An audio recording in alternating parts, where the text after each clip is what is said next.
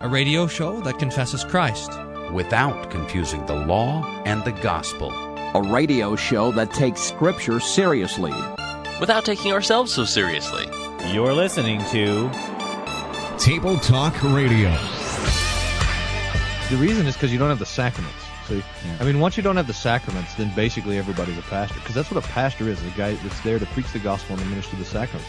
Once the sacraments cease to mean anything in your theological construct, then ministry becomes something different than the giving out of God's gift of forgiveness. The reason why we go to church is not to hear about how we have to go out and be missionalists.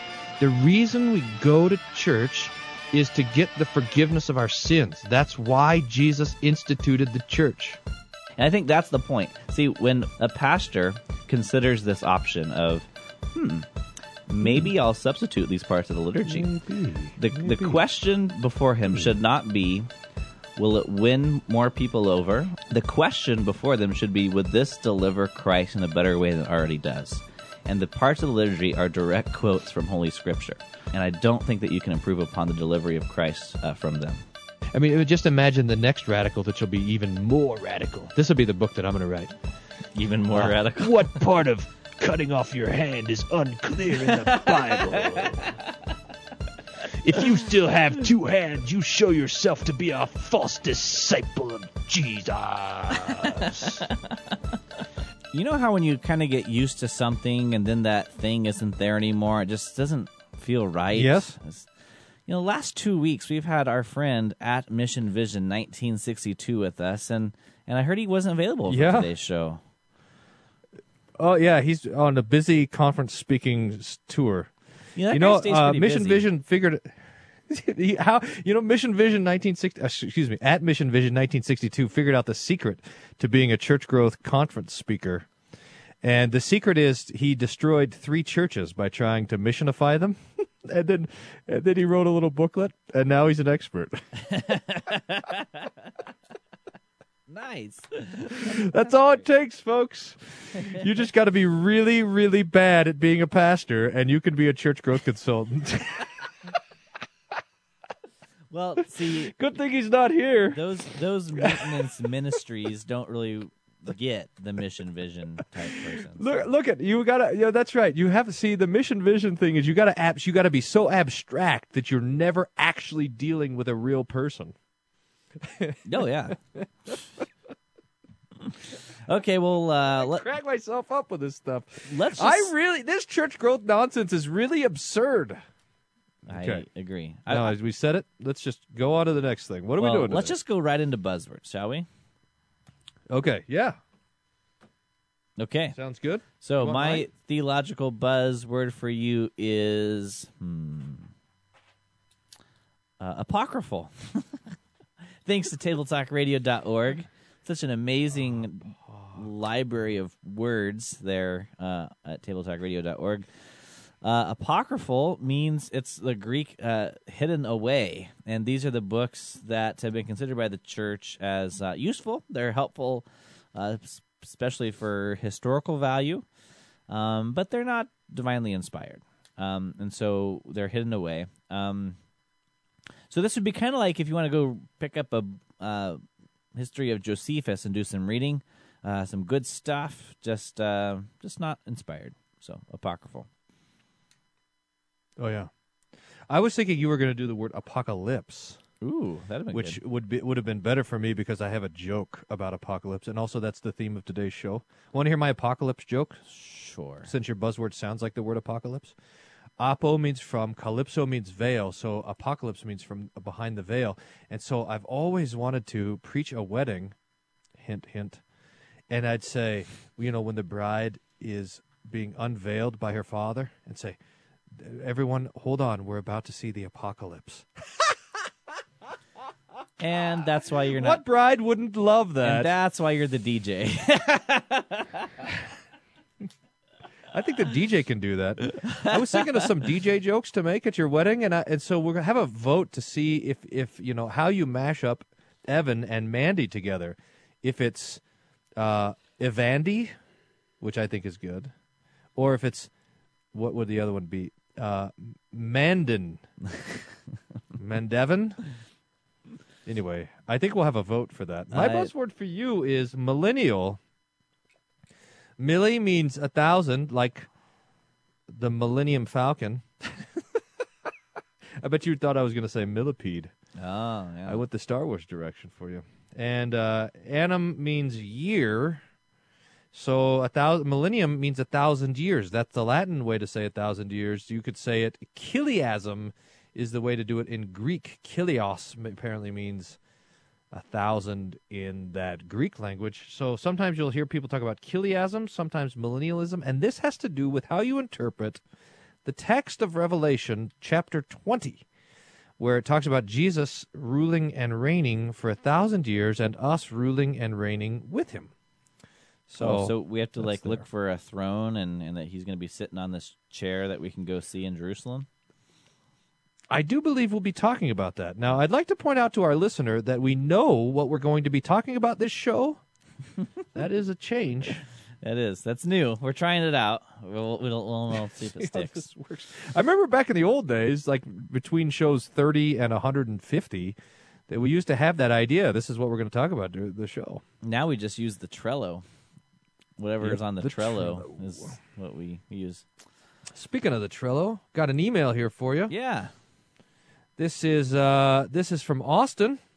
Hey, Austin. He says, "Greetings, Pastors Wolfmueller and Gagline. My name is Austin." Hello, Austin. "I'm a pre-sim student at Concordia University, Chicago. I've been listening to Table Talk for about 5 months. I was born in the Lutheran tradition. However, I found myself far from being a Lutheran. I was heavily influenced by Caberly's 3 ladders that so frequent your airwaves, as well as being influenced by Docetism, Pietism, Antinomianism, and a lot of other isms. I found my way back into the Lutheran Church, and for the first time in my life, heard and partook of the gospel. Oh, how sweet indeed. By means of your show, in combination with Dr. Bierman's class on iTunes University, visiting Concordia Theological Seminary, Fort Wayne for Christ Academy College, issues, etc., and Pastor Fisk's video blog, Worldview Everlasting. Coming to Concordia Chicago has also introduced me to many confessional Lutherans, and I have since become confessional myself. I want to extend my gratitude for all that you have done and continue to do for our Lord and His church and for His people. Please keep up the good work." Hey. Do you think that he sent this to the wrong radio show? Let's see. He continues. Yeah. On a lighter note, given that mediocrity also frequents your airwaves, I thought I might express my concern for the current state of the logo on your... I almost said logo. The Logos. For the logo, that's the Greek way of pronouncing logo. Look at that. I stumbled into something hilarious. You're accidentally hilarious a lot. Oh, man. I can't even help myself, like the apparently. guy that steps on a rake. For the current state of your logo on your podcast. For about 5 months, you've been staring at a blank podcast screen. I find it interesting that you charge people money for baby bibs, doggy dishes, and perhaps the most awkward maternity clothing with both of your faces on it, which I have to make look a little strange to have both of your faces stretched tightly over a baby bump of a pregnant woman. Has that actually happened yet? I'm sure it has. Didn't one listener have a baby and then find out like 2 weeks after giving birth that you were offering to buy the maternity shirt and was so distraught? The only solution is have some more babies. I do want to assure Austin that is not the most disturbing or awkward. But there were other products through the company that offers our things that we took off of the market. It's like a bikini undies. And I don't know, like anyone would not want our faces on their underwear, but you thought so we took it off. Man, we're missing the funniest. We're missing our best-selling item in the store because you think it's awkward. Yeah, well, there was that one pair of undies. This fits with the theme of today's show, in times, and it had on the backside of the undies, it said "left behind." Austin continues. Yet the podcast, which is free to subscribers, does not have the Table Talk Radio logo on it. Just thought I'd point that out. P.S. I was at Symposium this year. I was looking for one of you, but did not find you. Wondering if either one came to Symposium in his service. Austin. Thanks, for the Austin. email, Austin. Well, first, there's a lot of paradoxes in the holy Christian faith. One of them might be that the podcast, which is free, does not have the logo. You have to pay for such things like that. So. Yeah, that's right. No, there was a whole big thing on the Facebook about our logo, and the winner there was a little contest. It had nothing to. It was unauthorized contest. Neither you nor me, but it had something to do with the idea that our since all the good kind of. What are those called? Where mascots? All the good mascots were taken, pirates and ninjas and everything. Our mascot was the sumo wrestler, and there was a great picture of a sumo wrestler, and it said, I think it said on it something like Table Talk Radio when you've listened to all the other podcasts, and that was going to be our podcast cover. Now, it just so happens that neither you nor me are able to figure out how to go onto the iTunes and change the album cover for our show. Well, I have to admit, I've spent as much time trying to figure it out as I has preparing for this show. You're right. Me too. So if we can't do it actually while we're sleeping, it probably. But if anyone knows how to do that, we can dig around and find our logo of the sumo wrestler, and we can get that on the podcast so that people will see. It'll be so ridiculous. Yeah. Excellence in Christian. What journalism with a big sumo wrestler on it. Well, I want to thank Austin for writing in to questions@tabletalkradio.org. We hear from our listeners a lot saying that thank you, I now have heard the gospel. If you'd like to support this effort, you can go to our website, tabletalkradio.org, and click on that donate button and help us out. Keep bringing this show to your podcast stream. We'll be right back. More Table Talk Radio after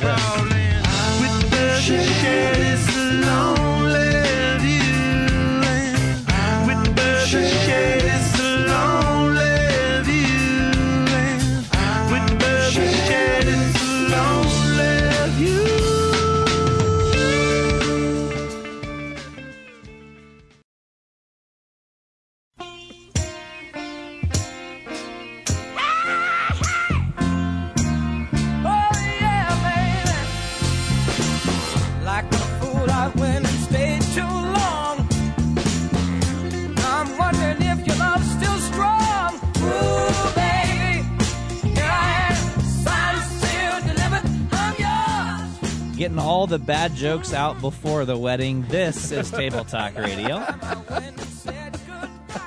That's right. Everyone dance around like you're a chicken having a heart attack, just like Evan's doing right there. I'm interested in getting another email. Do we have anything else in the inbox? Yeah, we do. Here we go. Oh man, this is a long one. Is this one we want on the last days? Sure, why not? All right. Dear pastors, I've heard Pastor Wolfmueller say many times on Table Talk Radio that Jesus can return at any moment.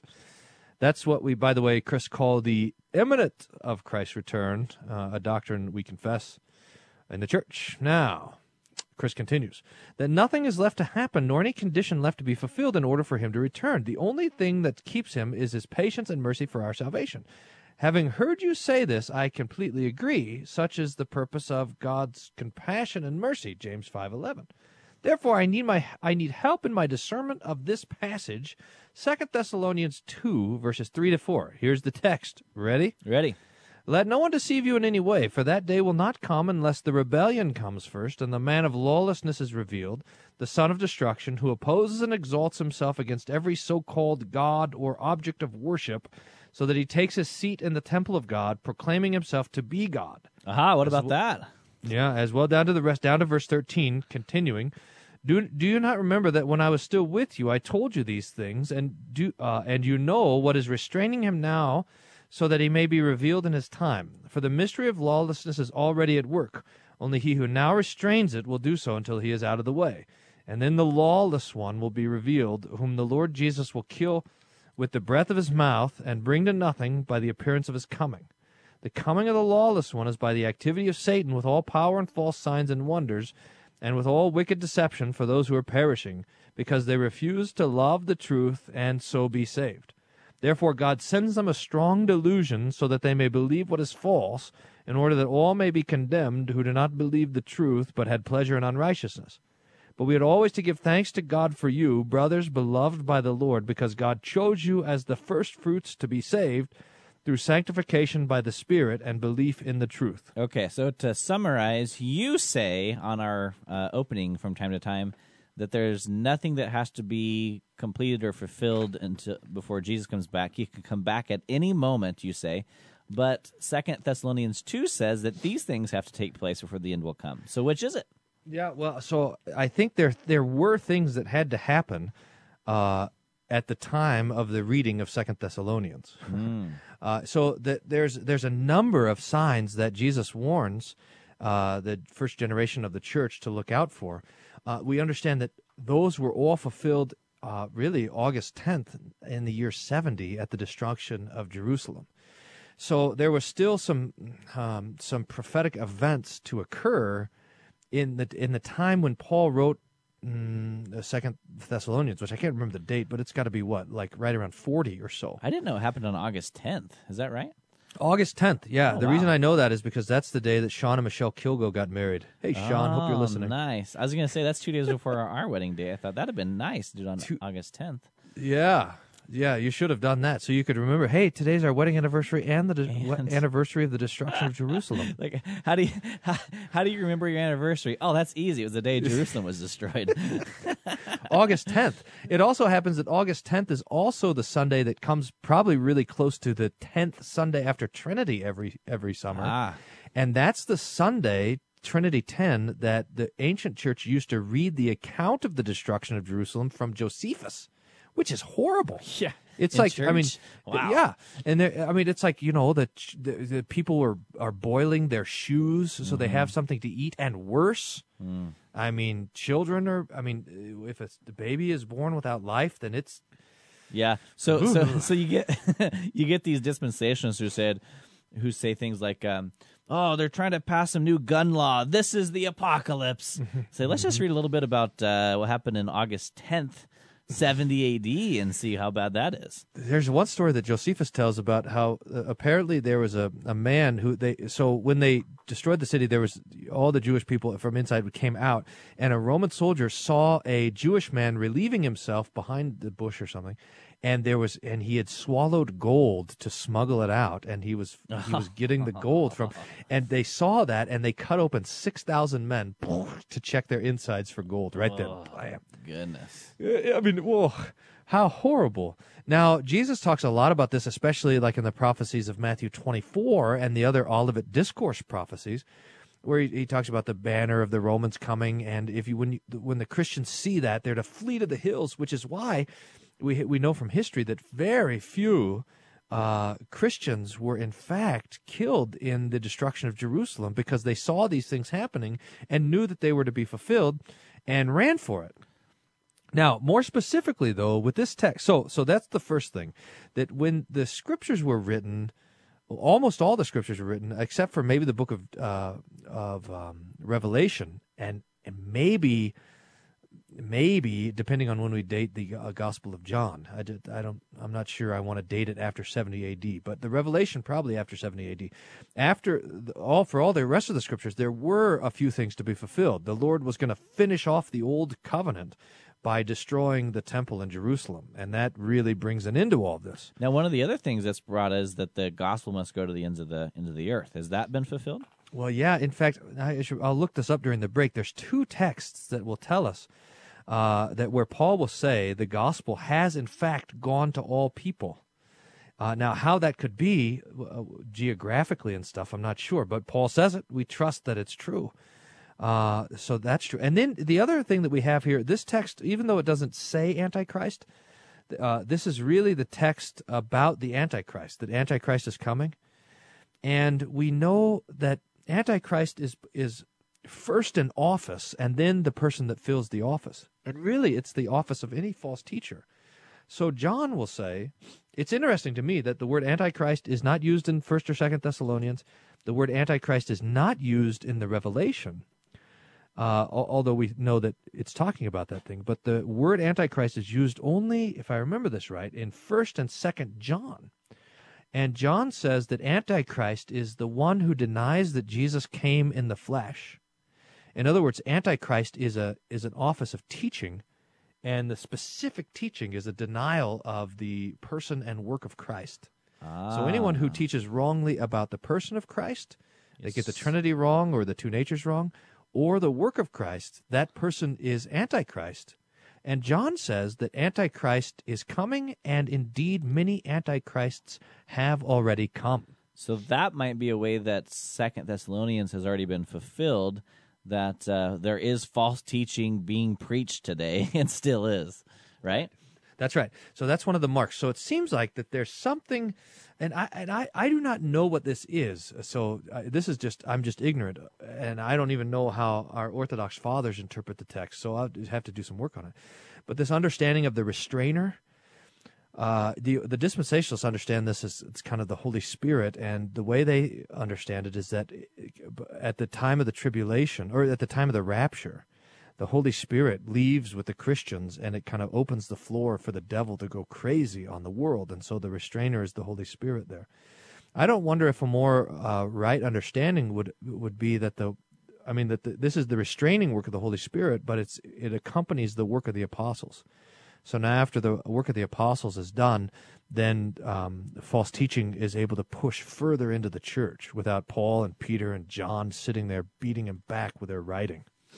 Now, I don't know if I'm getting things out of order here, but that Revelation 20 text that you spoke of before talks also about what's sometimes called Satan's little season. Yes. Are we to think that we are in Satan's little season as we speak now, or is that a future thing that's going to get worse from here? Well, it seems like, so the Bible all the time talks about, Jesus will talk about this too, the time right before his coming is a time of intense persecution of the church. And what's very interesting, I think, is that the church has always thought that it is in that time, because the persecution that we are undergoing now seems to us much more intense than the persecution that we underwent 20 years ago. Yeah. And I think that attitude is in fact right, so that we see the persecution of the church, the trouble that the church has in the world, and we see these things and we say, this is an indication to us that the time is short. And that is I think according to Revelation 20 and the words of Jesus, that is a right way to read the troubles that we have. I mean, if we were to look around and say, oh, this means Jesus isn't going to come back forever, we would be getting it totally wrong, because Jesus wants us to see these things and know that his return is imminent. But, I mean, we know that today, I think, because of CNN and Fox News or whatever. Because looking around, I don't know how many people are being burned at the stake in your neighborhood, but that's against policies of my HOA. I just don't see it. But when you flip on the news and you see this kind of stuff going on, now I think we're realizing, there is Christian persecution in the world. Yeah, that's right. Well, there's this text where Jesus prophesies, and this is Matthew 24, and I think this is a key. Jesus says, the nation, in Matthew 24:7, nation will rise against nation, kingdom against kingdom. There'll be famines, pestilence, earthquakes in various places. This is the beginning of sorrows. They'll deliver you to tribulation, kill you. Many false prophets will rise up. And then he says, the end is not yet. I got to find that text, but You've got some these are homework not to do. signs of the end. Well, you've got to find a lot of text during this break. Let's see if you can do it in the time before we get back. You're listening to Table Talk Radio, and we're going to be right back talking about end times today. So if Christ doesn't return, we'll be right back. Everybody doing the mess around. Everybody was Jewish, you can bet your soul. They did the boogie woogie with a study roll. They mess around. They're doing the mess around. They're doing the mess around. Everybody doing the mess around. Not really one of the best decisions you've made today. You're listening to Table Talk Radio.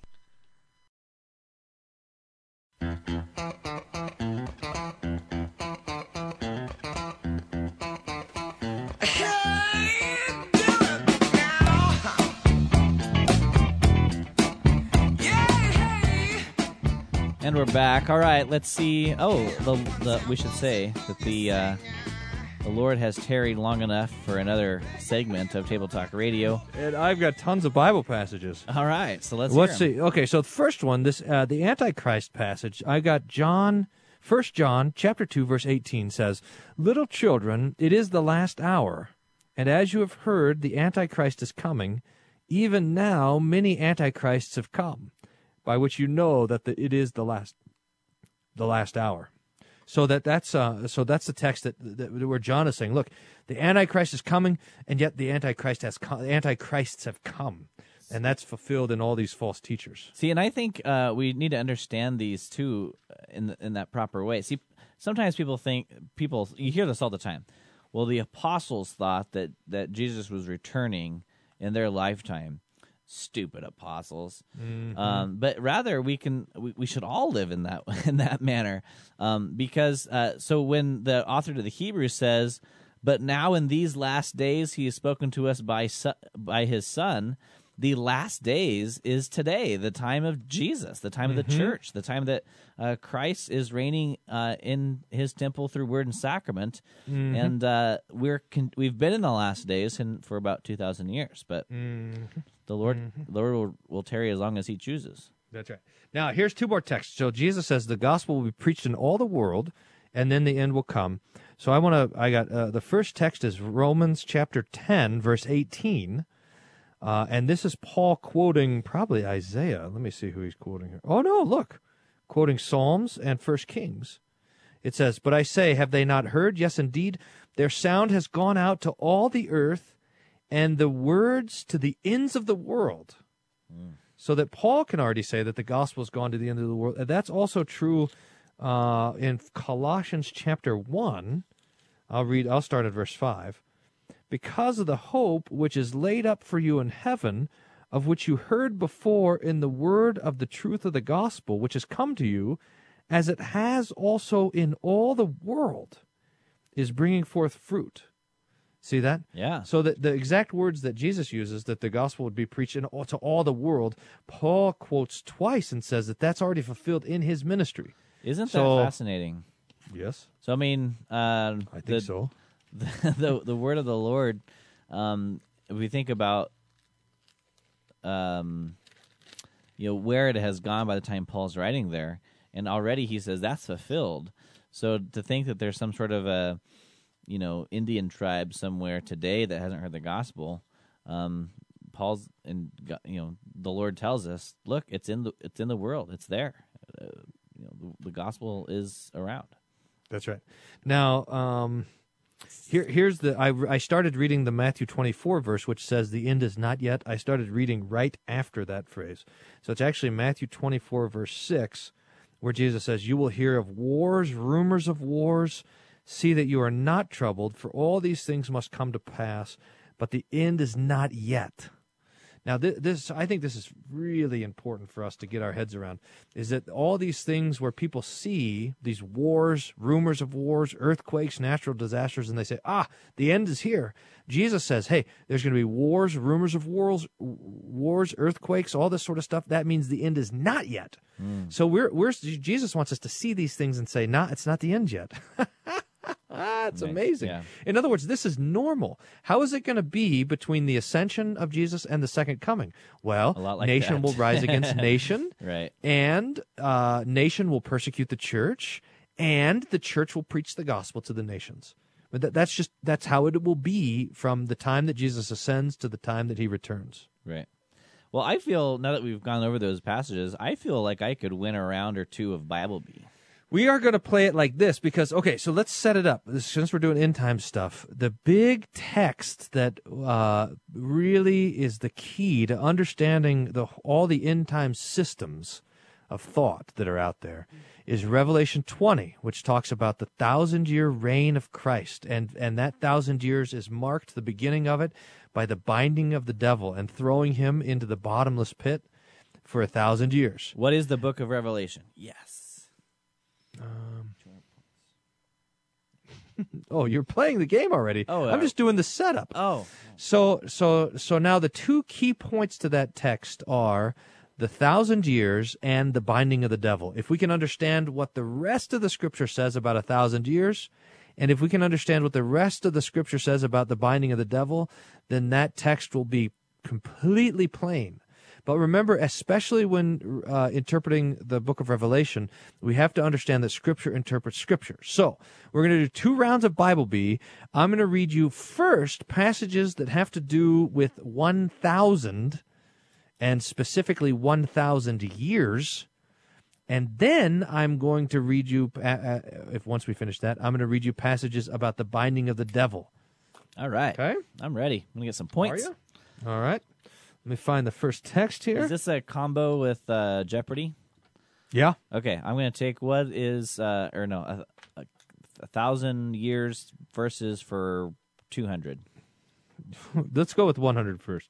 You're totally messing me up. You can't keep track. Well, I'm looking up these verses. How can I? I have to let you in on a little joke because I happen to know that you don't really write these out. And so last time we played this game, I picked 500 like 3 times in a row. You did? Yes. That's obnoxious. That's why you stopped. Like, what are you laughing at?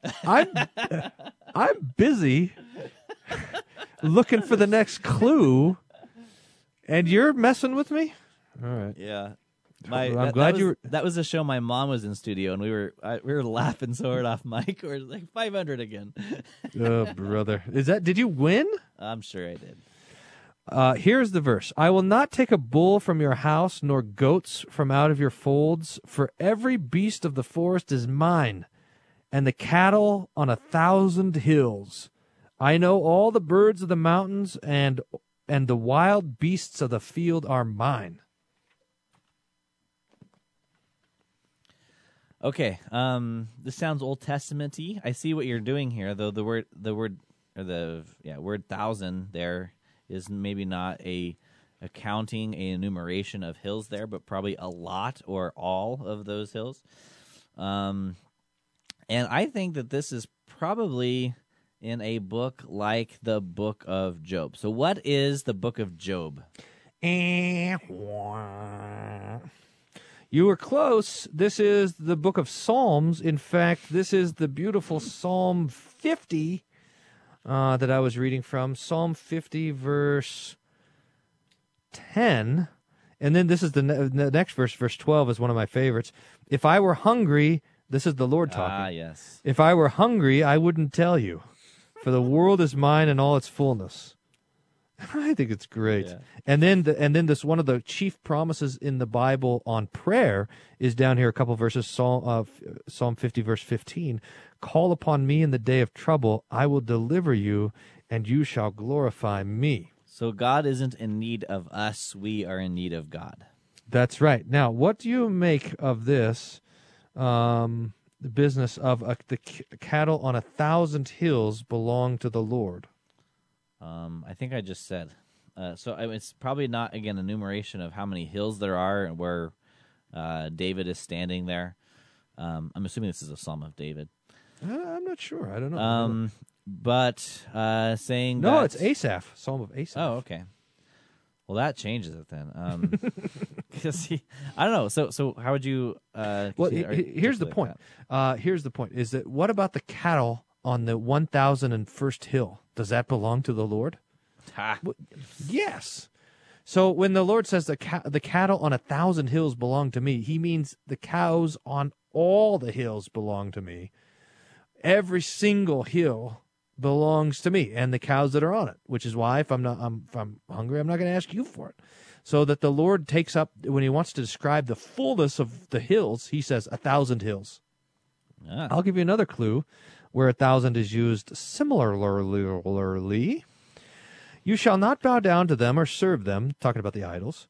For I, the Lord your God, am a jealous God, visiting the iniquity of the fathers to the children of the third and fourth generations of those who hate me, but showing mercy to thousands, to those who love me and keep my commandments. I'll take 1,000 for 200, please. Okay, there's your clue. This, I think, comes up a couple times in the scriptures.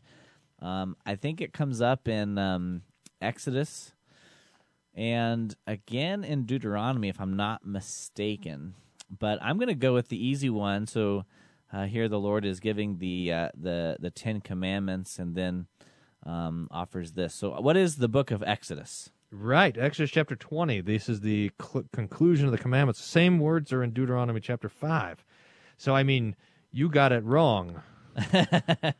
Convenient how that goes. Yeah, that's right. I should get twice as many points because I said as both in Deuteronomy as well as Exodus. Now you see how this goes. The Lord's wrath is for the third and fourth generation of those who hate Him, but it's for thousands of those who love Me and keep My commandments. Now, what about the 1,001st generation? Do they out. not get the Lord's mercy? They are out. So this is the point.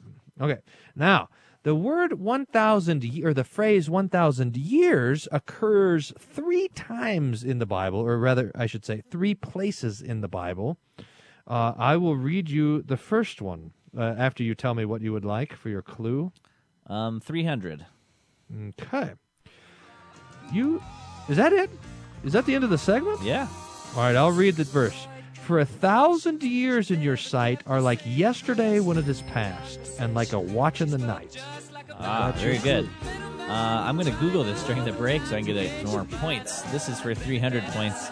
When we get back from this break, we're going to finish up this category of Table Talk Jeopardy Bible Bee edition of 1,000, and then get into the topic of the devil. The devil. We're right back. Dynamite with a laser beam, guaranteed to blow your mind.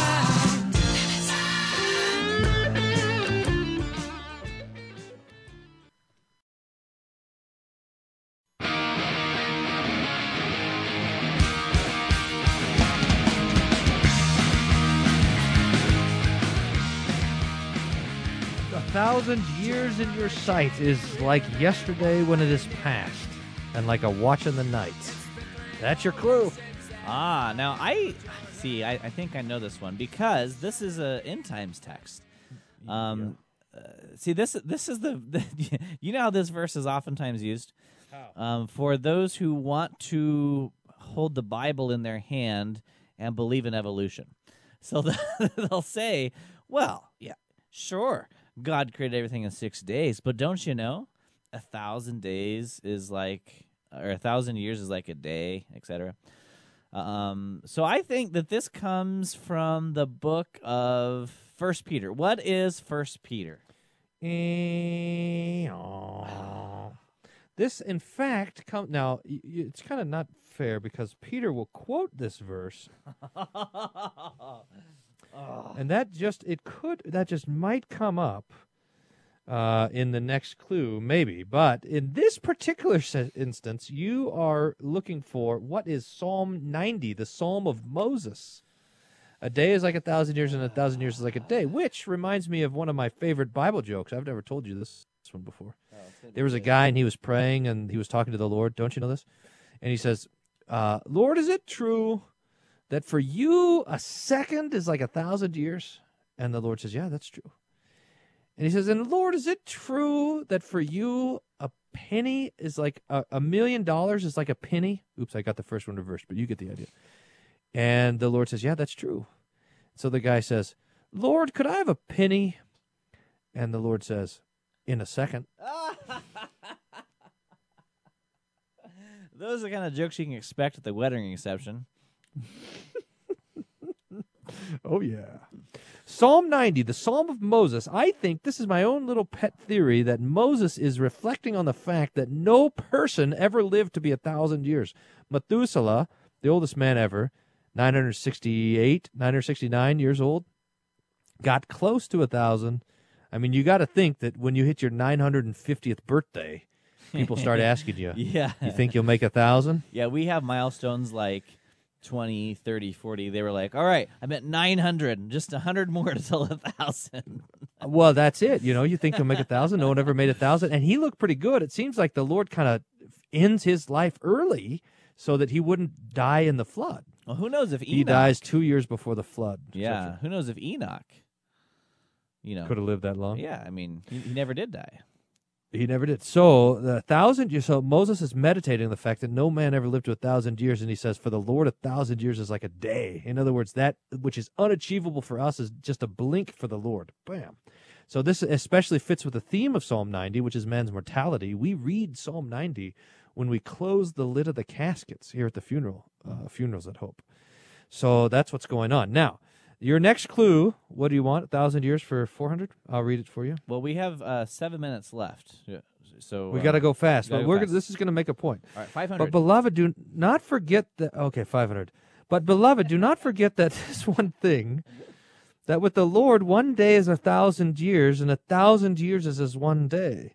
The Lord is not slack concerning his promise, as some count slackness, but is long-suffering, not willing that any should perish, but that all should come to repentance. What is 1 Peter? I'm sorry. You were looking for 2 Peter, chapter 3, verses 8, 9, and 10. Now, let's You make are the the simple deceiver. point is that the Peter takes up the 1,000 years of the Lord's patience, quoted in Psalm 90, to describe the time between the ascension of Jesus and the second coming of Jesus. Now, when John then talks about the 1,000 years, if you're familiar with the scripture text, you would think, well, first, 1,000 years is not a literal time; it means the fullness of time, and the time that it's talking about is the time of patience before the Lord's coming. That means that when we turn to Revelation 20, we have to say, well, when does this 1,000 years start? And the thing that marks the 1,000 years starting is the binding of the devil. Now, we only have one more question, which is, where does the Bible talk about the binding of the devil? You ready? Yes. Here is your first clue. Jesus says, how can one enter into a strong man's house and spoil his goods except he first bind the strong man, and then he will spoil his house? Now, I'm going to guess that this is in one of the Gospels. Okay. Because, as you said, Jesus is speaking. Yeah. I'm thinking this is in either Matthew or Mark, maybe Luke, but it could also be in John. So, Good way to narrow that down. what is Matthew? Right, Matthew 12:29. Now there's parallels for those of you taking notes at home. Mark 3:29, which is most important. Mark starts his gospel with this. And Luke 11:21 and 22. Jesus is talking about casting out demons.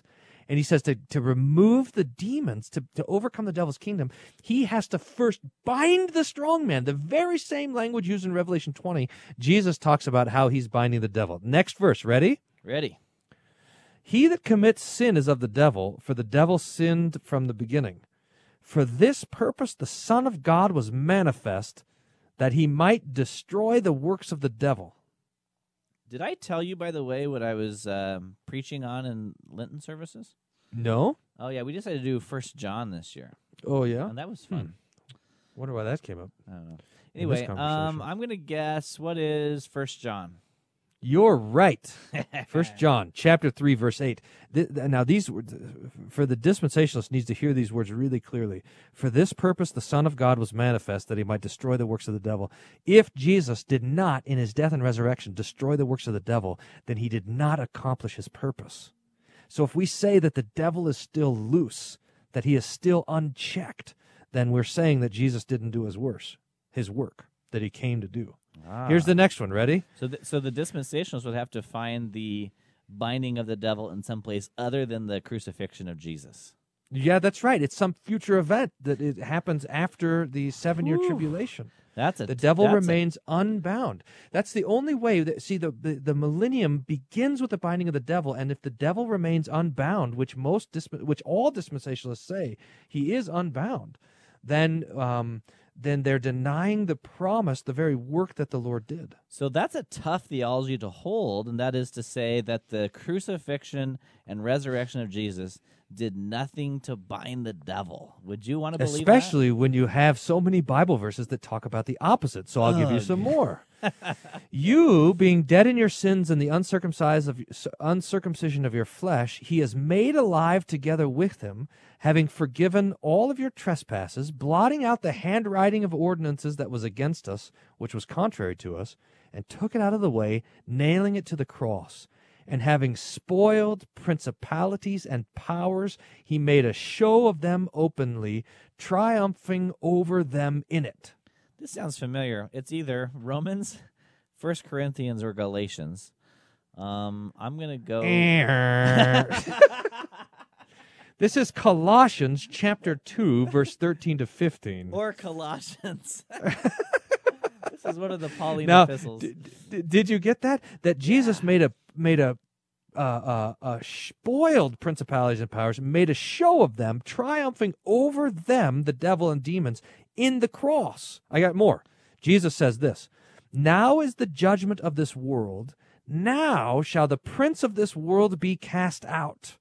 And if I am lifted up from the earth, I will draw all men to me. This he said, signifying what death he would die. What is John? That's right. John chapter 12, verse 28 to 33. Jesus says that in his death, the devil is judged. Now, here's the most important one of all. Ready? Ready. For as much as children partake of flesh and blood, he, Jesus, also himself likewise partook of the same, that through death he might destroy him who had the power of death, that is the devil. 1 Corinthians. This is Hebrews chapter 2, verse 14. Perhaps this is a key verse to know. So I want to read it again. Through death he might destroy him that had the power of death, that is the devil.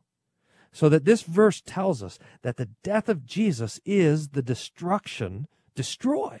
That it is the death of Jesus is the destruction of the devil. All right. Now you have to tell us, if the devil is destroyed, does that mean we need not worry about the devil? I mean, Paul says in Ephesians, stand firm against the devil. So still now we can resist the devil, but when we resist the devil, he in fact flees from us, which is something unique to the Christian life. But here's the point: we do not see the devil being destroyed, and this is Hebrews chapter 2, verse 8. You have put all things in subjection under his feet. That's quoting Psalm 110. For in that he put all in subjection under him, he left nothing that is not put under him. But now we do not yet see all things put under him. So the devil is put under the feet of Jesus, but we do not yet see it. We know it only by faith in the Scriptures. So you can say, hey, look around. It looks like the devil's loose. Well, fine, it looks like it, but that is not true. That's one of the devil's lies, that he still rules and reigns. We know from the Scripture that he is, in fact, bound. Which is why, and that he can no longer accuse us before the throne of God in heaven. Which is why Luther can come along in his hymn and say, one little word can fell him. It's just the word of Christ and his promises. That's right. That's right. Beautiful. So and this freedom that we get. So the picture from Hebrews 2, it goes on to say that Jesus sets those who were afraid of death free. So we who were bound are set free, and that Jesus uses the same ropes to bind up the devil. Where the points are like dispensational theology. That is right. Thanks for listening to this edition of Table Talk Radio. Table Talk Radio is not for everyone. Please consult your pastor before listening to Table Talk Radio.